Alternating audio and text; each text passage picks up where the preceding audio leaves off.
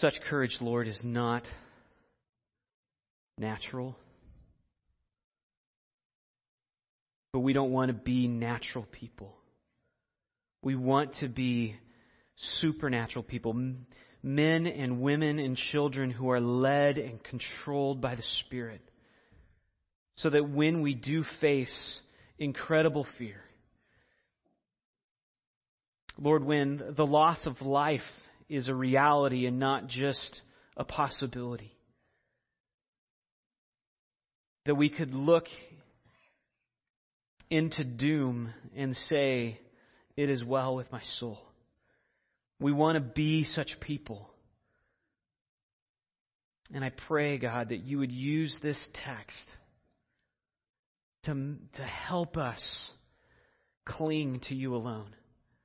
That you would not just be the foundation of our faith, you would be the foundation of all of our hope, all of our joy, so that we can say that there is no other rock but our God. And say that no matter what difficult experiences we're facing. Do that work in us. We ask these things in Christ's name. Amen. Please turn in your Bibles to 1 Corinthians chapter 3. Our text for this afternoon is verses 10 through 17. 10 through 15, excuse me. 10 through 15.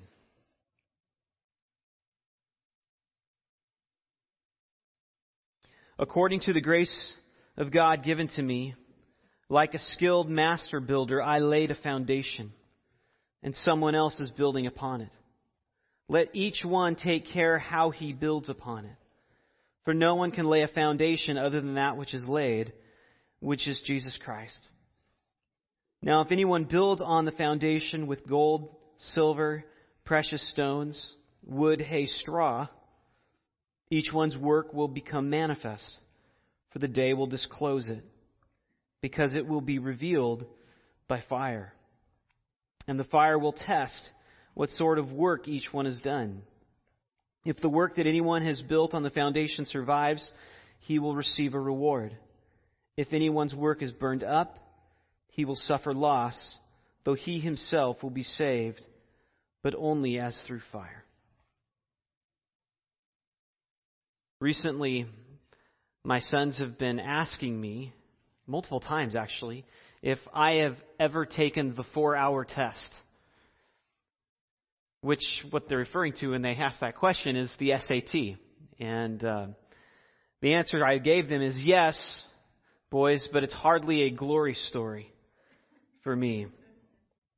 Now, to give a context to that moment in my life, all throughout my grade school years, I took my tests very seriously. I would strive to get straight A's and get 100% on my tests. And sometimes, even in grade school, I'd stay up late into the night just making sure I had all the information that I'd be tested on.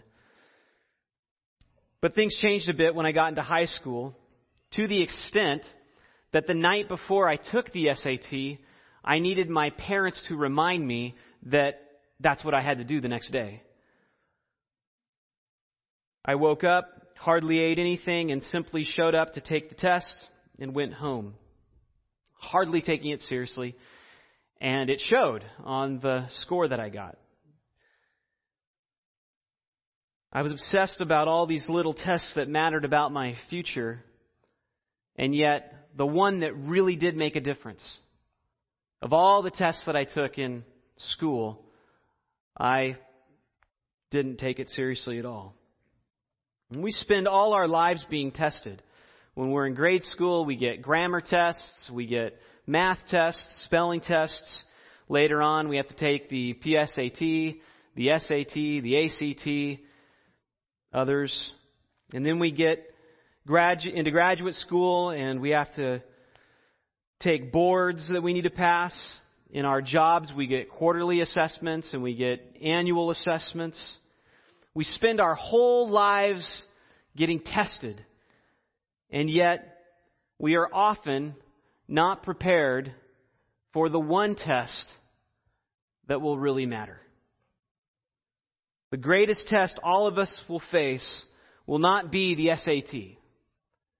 It'll be the test that we face when we stand face to face with God on the day of judgment, when He tests all that we have done. And it's this test that Paul is referring to in this passage. And he brings it up so that we would be prepared, so that we would take it seriously, and that we would devote all of the rest of our lives in preparation for this test. That all that we do would be looking forward to that final day when He exposes all that we have invested in. Was it quality or was it worthless? And he does this by way of illustrating a building. In the previous verses, Paul described how really he and Apollos and any other servant was insignificant, as even though they were apostles, that he understood he was just a servant of the Lord because it's God who's the one that gives the growth. And he does this by way of describing that he is a worker in God's field and that the Corinthians were the field. He planted, Apollos watered, but it was God who gave the increase. And then he jumps from depicting the church as a field to depicting it as a building in order to illustrate a new point. Different point than what he had illustrated before. And the point he wants to make in this illustration is that we will all be tested according to the work we do in the construction of this building. And the building represents the church. What are we doing in our service to Christ? He says in verse 10, as he describes the foundation of our work, according to the grace of God given to me, like a skilled master builder, I laid a foundation, and someone else is building upon it. Let each one take care how he builds upon it. For no one can lay a foundation other than that which is laid, which is Christ, which is Jesus Christ. So Paul's first point is that the foundation is actually the most important part of the building. It's the most important part. He says in verse 11, Jesus Christ is the only foundation that this building can be built upon. He's it. And so people need to know the gospel because it doesn't matter how successful they are, how much money they make with their life, how popular they are, how many tests they pass. If their life is not built upon the foundation of Jesus Christ, it doesn't matter what they accomplish in their life, it will all be worthless unless they have Christ. That's the point. If they're outside of Christ, all of their investments are eternally worthless. So every person who has ever existed will be judged. But if they're lacking the foundation, obviously there's nothing to build upon. There's nothing to assess. And so the most important step in a person's life is that they would submit themselves to Jesus Christ. That they would embrace the gospel. Because of outside of Christ, all that they will have is a fearful expectation of judgment. As the writer of Hebrews writes in Hebrews chapter 10, he says, "For if we go on sinning deliberately after receiving the knowledge of the truth, there no longer remains a sacrifice for sins, but a fearful expectation of judgment and a fury of fire that will consume the adversaries." Jump to verse 30. "For we know him who said, 'Vengeance is mine, I will repay.' And again, 'The Lord will judge his people.' It is a fearful thing to fall into the hands of the living God." And it's knowing this truth, knowing that one day every person will stand before the judgment seat of God, that drives Paul to be so particular in his ministry to the Corinthians.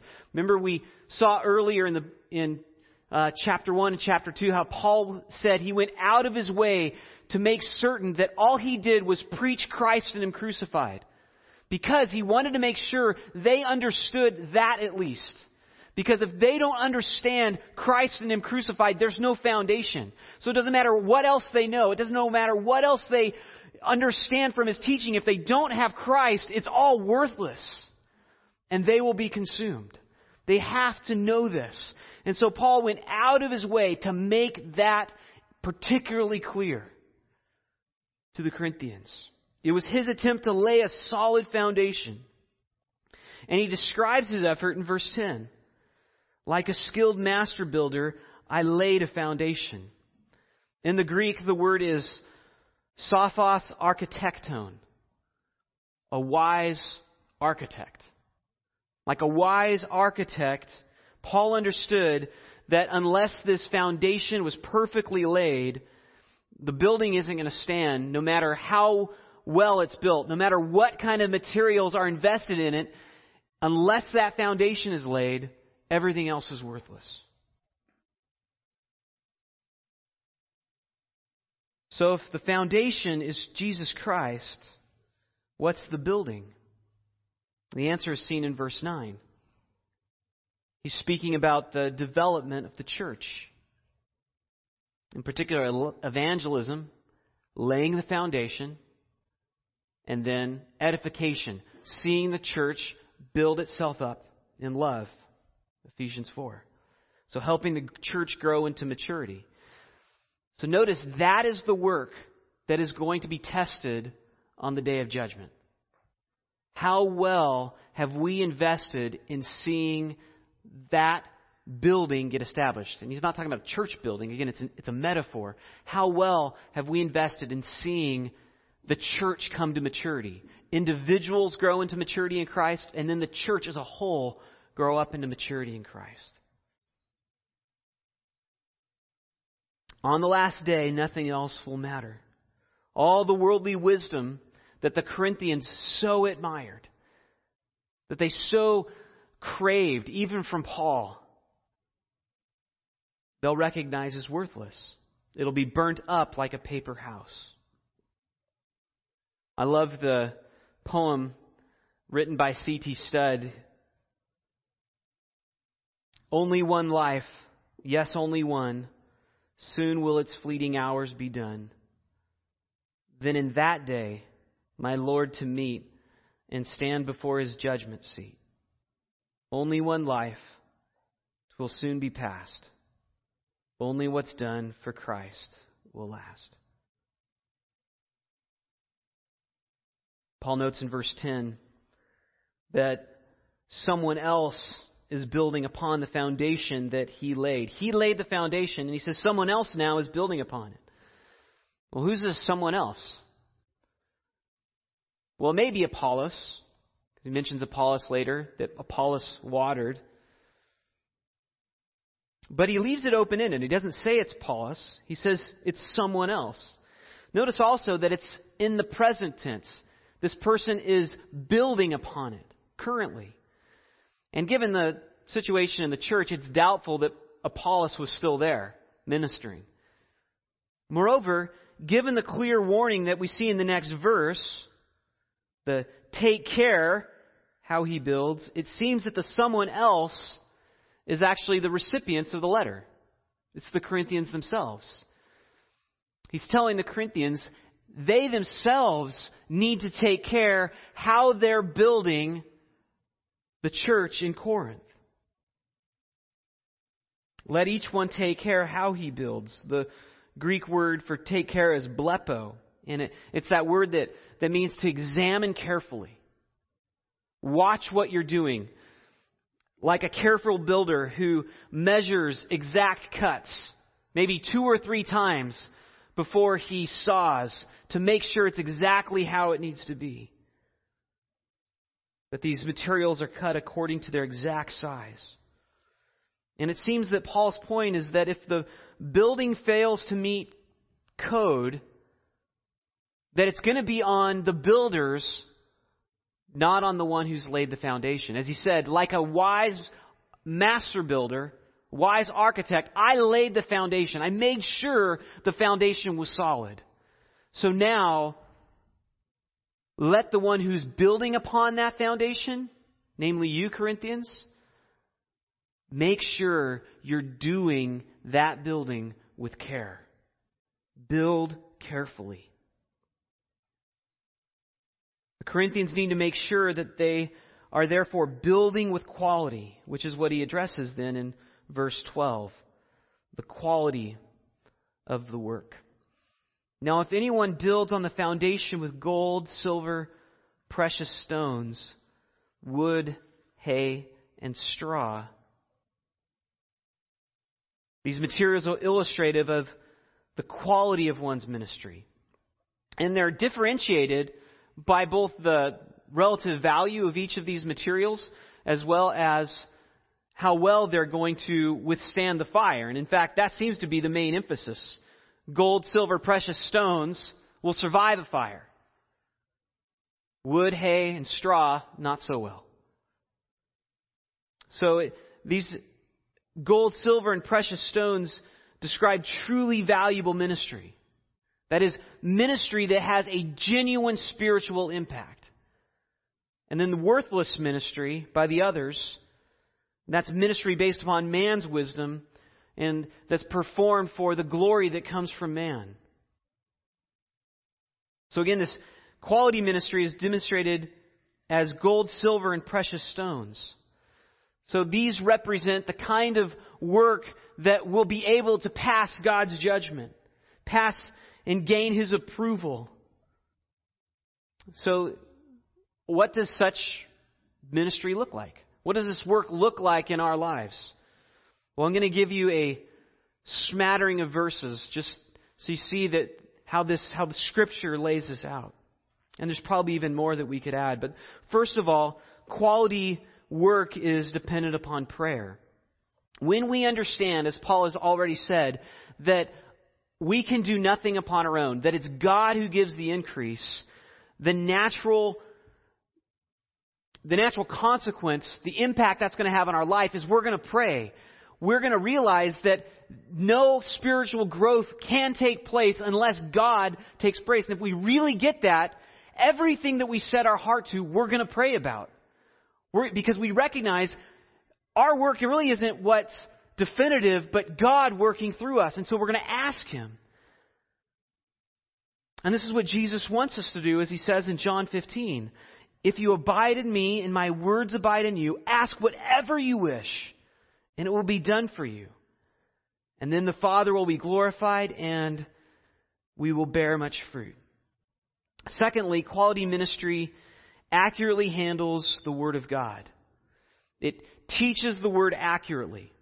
And Paul has already made this point in 1 Corinthians chapter 2 as he exalts the fact that we have been given the very depths of God to study. And that's where true power comes from in the ministry. From the Spirit in God's Word. He also tells Timothy, do your best to present yourself to God as one approved, a worker who has no need to be ashamed, rightly handling the word of truth.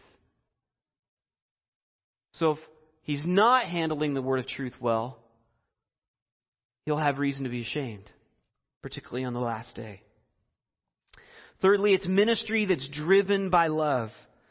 And the best chapter, of course, in this is 1 Corinthians 13, where Paul says in verse 3, if I give away all that I have. Think about that. Just give away all that I have. If I deliver my body up to be burned, but I have not love, I gain nothing. So if love is not driving us in our ministry, in our life, in our work, it will be consumed. Doesn't matter how well we taught that Word of God, if it wasn't being driven by love, that'll be consumed. You gain nothing. If love is not what's motivating us in our ministry, in our work, we gain nothing. Fourthly, it should be driven by the glory of God, not the glory that comes from man. Peter writes this, 1 Peter 4:11, whoever speaks as one who speaks the oracles of God. Whoever serves is one who serves by the strength that God supplies. So he's describing these various kinds of ministries, these gifts that have been given to the church. And he says, do this in order that in everything God may be glorified through Jesus Christ. To Him belong glory and dominion forever and ever. So the aim is not the applause of men, and how tempting that can be, even in how easily our motives get mixed, because it does feel so good to have approval and applause from others. But that which is not done for the glory of God is not quality ministry. Fifthly, it's ministry that endures suffering. As Paul writes to Timothy again, he says, as for you, always be sober-minded, endure suffering, and do the work of an evangelist, fulfill your ministry. Endure suffering. Later on in 1 Corinthians chapter 15, as Paul closes this letter, he speaks about the resurrection, and his final point that he makes in chapter 15 is he says in verse 58, therefore, in light of the resurrection, therefore, be steadfast, immovable, always abounding in the work of the Lord, knowing that your labor is not in vain. And his point there is, you may have to suffer, but knowing the resurrection's happening, know that your labor in the Lord is not empty. You will be rewarded for it, even if you have to suffer now, because resurrection's coming. So we should be encouraged by this. Right now, you might be suffering. Could be suffering from illness, could be suffering from just the challenges of life, in your families, in your work. Understand, your labor in the Lord is not in vain. You will be rewarded for it. If this is what's driving you in your life, these 5 things, you will be rewarded for it. If you're dependent upon prayer, accurately handling the Word of God, and being driven by the Word in your life, if you're driven by love, seeking the glory of God, not the glory that comes from man, if you endure suffering, it will not be wasted. Even if everybody else thinks your life is a waste, the Lord sees it, and He'll honor you in that day. So take hope. So if this represents quality work, what does the wood, hay, and straw represent? Well, I think, again, given the context of 1 Corinthians, it's worldly wisdom. It's the thing that the world glories in, that the world thinks is truly valuable. That's what the Corinthians were investing in. That's what they loved. It's this work that only has a temporal benefit. But there's no eternal impact. And it's work that's lacking in the qualities that we've already talked about. So it could be work that's driven by bad motives, or work that is characterized by carelessness with the Word of God, or manipulating the Word of God to defend our own desires and preferences, or that's motivated to exalt ourselves. And so the point being is that a person can pursue religious work and at the same time not be serving Christ. They can be preaching. They can be parenting. They can be teaching a Sunday school class. They can be doing evangelism and thinking they're storing up this great reward, and then find out because they weren't being driven completely by love, because they weren't handling the Word of God accurately, that it's all lost. But likewise, a person can be performing non-religious work and still be serving Christ. Consider Colossians 3:22. He writes to slaves. Paul writes to slaves and he says, obey in everything those who are your earthly masters, not by way of eye service as people pleasers, but with sincerity of heart, fearing the Lord. Whatever you do, work heartily As for the Lord and not for men, and catch this, verse 24, knowing that from the Lord you will receive the inheritance as your reward. You are serving the Lord Jesus Christ. So even in our service, if we're slaves, serving our masters, even then, because we're serving Christ, we really are about kingdom work, and we will be rewarded on that day. So it's not limited to just ministry within the church walls, the church buildings walls. And really, if you understand the nature of church work, everything we do is church work. All of our lives should be aimed at the growth of the church. We saw that last week when Paul says, both he who plants and he who waters are one. They have one purpose. If you're in the body of Christ, your one aim is to see this building get built and established. Consider this. Turn in your Bibles to Ephesians 4. See, in Ephesians 4, Paul begins to talk about the purpose of the church. Why God sent apostles and teachers. And he says this in verse 15. He says, rather speaking the truth in love, we are to grow up in every way into Him who's the head, into Christ, from whom the whole body, joined and held together by every joint with which it's equipped, when each part is working properly, it makes the body grow so that it builds itself up in love. Okay, so Paul here in Ephesians 4 is saying this is the work of the church, to see the church build itself up in love. That's the work of ministry. That's this building that's getting built. But notice where he goes later on. He begins to get specific. And he talks in the rest of chapter 4 and part of chapter 5 about holy living. But then he gets really specific in Ephesians 5 and 6. What does this building up of the body look like in Ephesians 5 and 6? Consider these non-institutional ministries. He says in chapter 5, verse 22, wives, submit to your own husbands as to the Lord.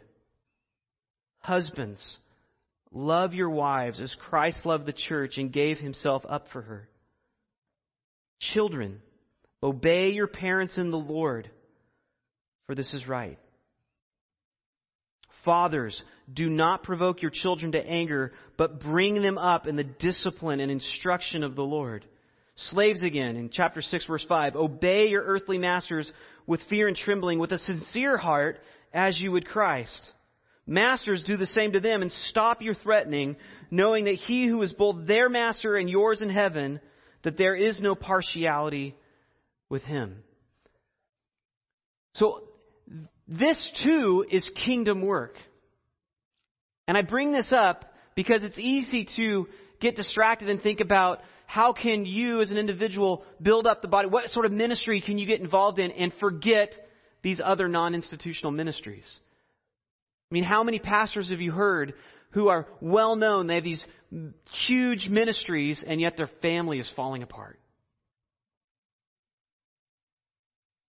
So when you consider the quality of your work, as you examine the quality of your work in ministry, start here. How are you doing, wives, at submitting to your husbands? How are you doing, husbands, at loving your wife as Christ loved the church? Children, are you obeying your parents? Fathers, are you discipling your kids? Notice he gives us to the fathers, not just to the... Maybe by implication the mothers could catch this, but the responsibility is laid squarely on the shoulders of the fathers. Fathers, are you discipling your kids?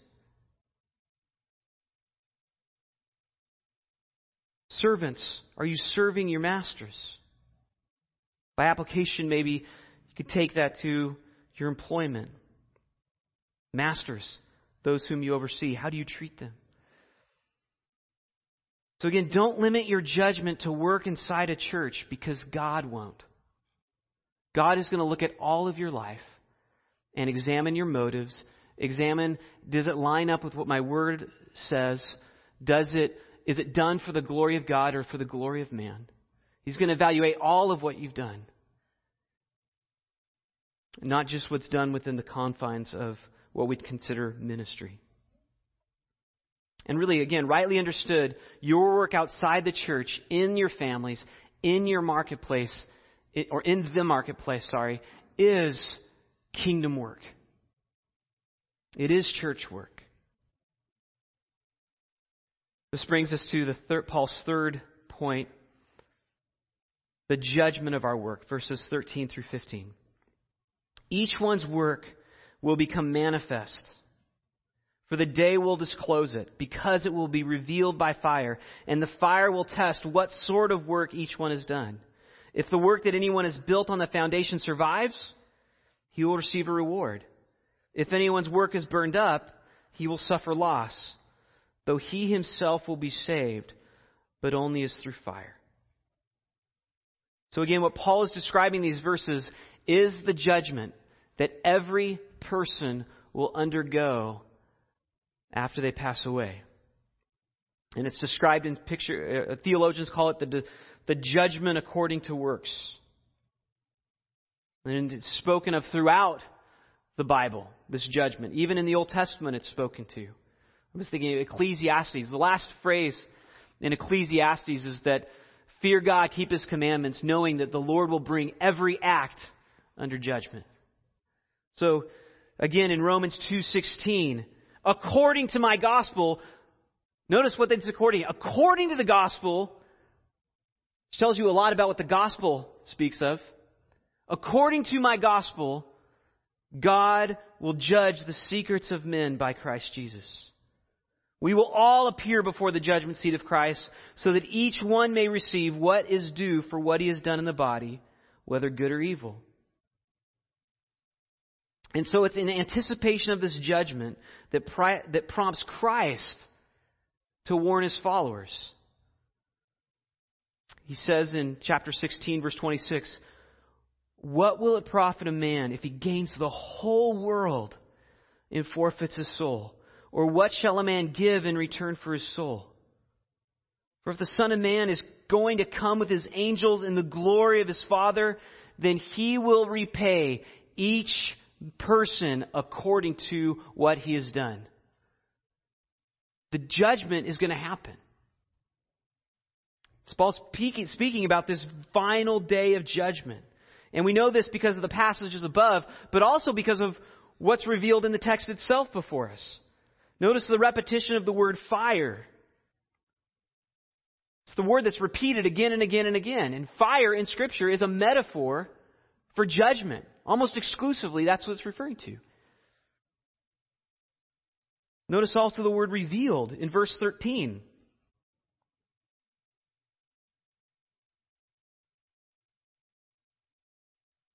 It's the word apocalyptai, where we get the word apocalypse. So, you've heard of the apocalypse of John. It's the word revelation. It's what it has this end of times view. That's what this word entails that. So it's on the day of judgment that God will reveal the quality of each one's work. Now recognize, we're not going to understand the true quality of our work or other people's work. We'll get into judging other people's work the next chapter. But we're not even going to know the quality of our work until that day. We take tests and examinations right now that kind of test the quality of our work. But it's on that day that the true quality of our work will be known, when all of what we have done will be tested by God. And that day will prove what was worth investing in. Whatever was not worth investing in will be consumed by fire and forgotten. Paul uses the word suffer loss. And whatever was faithfully invested in will be subsequently rewarded. And this parallels what Jesus taught in the parable of the minas and the parable of the talents.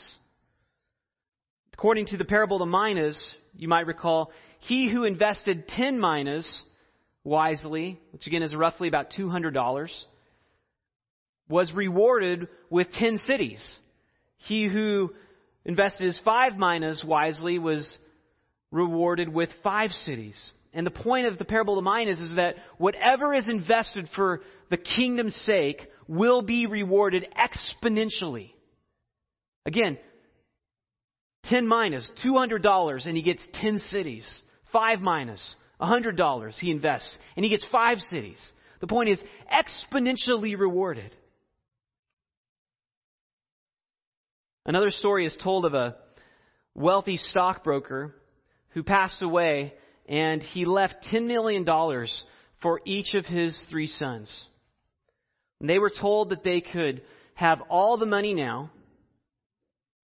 However, whatever they kept in the trust would multiply 100 times its value in 10 years. So they could take whatever they wanted immediately, but if they left it in the trust, whatever is there would multiply 100 times its value. So the first son was fairly sanguine in character, and he was so excited, he took it all out immediately. And after only 10 years, he had exhausted all of it. And the second son, he was a bit wiser, and he wanted to honor his father's memory. And so he made sure that he left 10% of the money in the trust. He was a good tither. So even though he had spent 90% of the money after 10 years, he still earned $10 million from that which remained. $100 million. The third son, who had actually watched his father work over the years and had really come to understand the heart of his father and how to make wise investments. Again, his father was a stockbroker. He chose to only take out just what he needed to scrape by. And so over the course of 10 years, that money grew exponentially to nearly $1 billion. The reward that we receive from our Father is likewise going to be exponential, but it's going to be based upon how well we invest. Again, not just how much we invest, but how well we invest. Are we aiming at Christ's interests in our life or our own? Now just consider how horrible it would be if on the last day we realized that all that we had invested in our lives was consumed. That all of our life, in other words, was a waste. And that all we have is Christ. Which is great, but all of our life was wasted. Paul concludes his illustration with a warning. If anyone's work is burned up, he will suffer loss, though he himself will be saved, but only as through fire. So this is what Paul is talking about here. And it appears that he's referencing Amos 4:11, which is where God rebukes the Israelites. And he says, I overthrew some of you as when God overthrew Sodom and Gomorrah, and you were as a brand plucked out of the burning. And yet you did not return to me, declares the Lord. So this conveys a burning stick that is grabbed out of the fire before it's consumed. And you'll notice it's placed among the other sticks that are burning, that have been set apart to be destroyed by this fire. And that stick was about to be consumed with all those other sticks, and yet somebody reaches in at the last moment and plucks it out. And this parallels the warning that Christ gave when he spoke of his second coming. He says, on that day, let the one who's on the housetop with his goods in his house not come down to take them away. And likewise, let the one who's in the field not turn back. Remember Lot's wife. Whoever seeks to preserve his life will lose it. But whoever loses his life will keep it. Paul's point to the Corinthians is, if they continue to squander the blessings that they have received from Christ by seeking to conform to the world around them, they are identifying themselves with the world that will be consumed. And they're eventually going to find themselves in judgment along with the world. So even though they will get preserved, even though they're not going to lose their salvation, they're in Christ, all that they have invested in will be lost. And so there may be an initial sense of shame when they realize that all they've invested in was worthless. But I don't believe that shame will last. Because when we stand before the judgment seat, we will be given glorified bodies. We will be resurrected at that time. And so our primary concern is not going to be any longer how great we are in comparison to other people. At that point, our great concern is going to be the glory of God and the justice of God. And when we see other believers who are rightly and justly honored for their labor and their sacrifices and their suffering for the Lord's sake, we're not going to be discouraged by that. We're going to praise God for His justice and His grace in their life. And again, because we are going to be aware that even still everything, even what we receive, even what we're rewarded for, all of it is by the grace of God. So what our brothers and sisters are rewarded for, and even what we're rewarded for, we're going to recognize it's not because of us primarily, but it's because God chose to work through us. God opened our eyes. God inspired us. God put us in situations to be used. And so there will be joy in that, yes, these people are rewarded, justly rewarded for their faithfulness. We'll take great joy in it. We're not going to be discouraged at that. And at the same time, whether we suffer loss or whether we're rewarded, we too will say, praise God, He is a just God. Because He gives me exactly what I deserve. And then He gives me even what I don't deserve.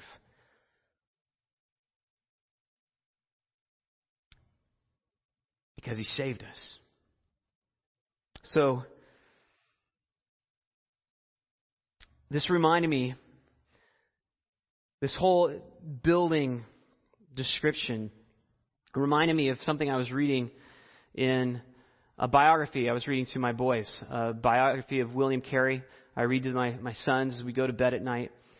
And one of the things that stood out in that biography was the horrific practices that were performed by these people in India, these Hindus. And Carey's colleague, William Ward, noted in a study that he had made in that biography that as many as 100 children, he estimated, were sacrificed each year to the river Ganges. Each year, 100 children were sacrificed because many women would make vows to the Ganges River that if God would, the river god, the Ganges, if it would bless them with 2 children, they would give one of those children back to the river. Carey's son, William Carey Jr., witnessed one such sacrifice. He saw a boatman actually rescue a drowning child and pull it out of the river and then hand it back to its mother. And when the mother received her child, she took it, broke its neck, and threw it back into the river.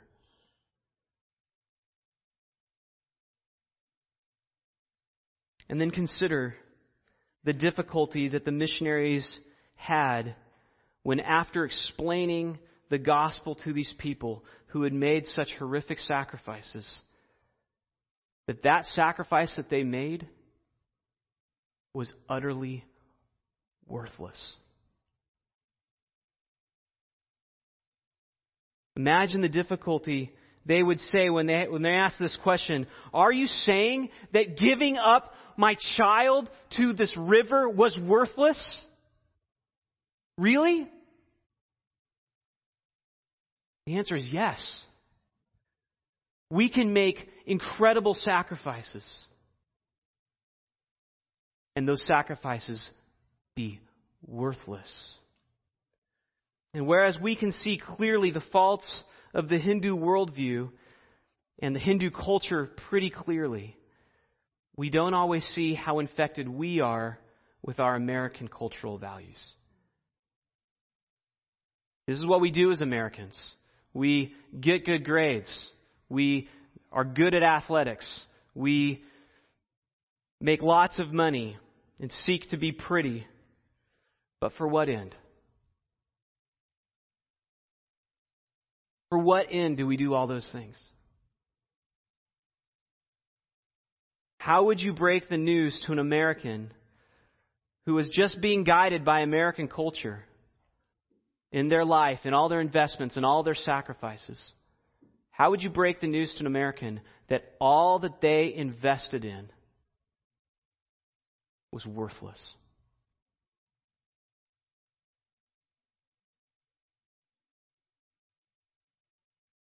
What would you say to the Christian who left Hinduism, the Hindu convert who reverted back to bringing offerings to the Ganges River? You'd warn him. And you say, even if that is your cultural worldview, making sacrifices to this river is a waste. Don't do it anymore. You're wasting what God has given you. These incredible gifts, and you're wasting it. Likewise, what would you say to the American who, driven by his culture, continued to offer up his gifts to the gods of the American culture? Even though all his sacrifices and work and ministry will eventually be consumed by fire, and he will recognize that one day all that he has lived for was worthless. What would you say to him? If you can speak so boldly to the Hindu convert, what can you say to the Christian in America? Would you?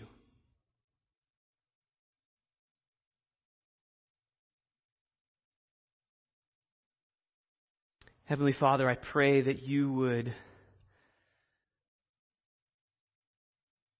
guard us from wasting anything that you've given us on this empty world. Help us to see clearly. As we can see it in other cultures, help us to see clearly in our own culture that we wouldn't squander these amazing resources that you've given us. Resources in your word, resources in family, resources in Grace and Truth Bible Church, in the friendships, in the relationships, in the security of our country, in the freedom that we're given, in the opportunities that we have, that we wouldn't sell out. That none of us, as we all stand before you on that day, that we can look at one another's work getting tested by fire and stand rejoicing as we see one another's work pass through the fire and be rewarded for all that they've invested. Help us, God, to help one another make the most of our life, that nothing would be wasted here on out. And give us the courage, give us the resolve to love eternity and what eternity's about far greater than these temporal blessings of this life. And none of that can happen, Christ, unless you do that work in our heart. Make us such loving, sacrificial, and committed Christians. We ask these things in Christ's name.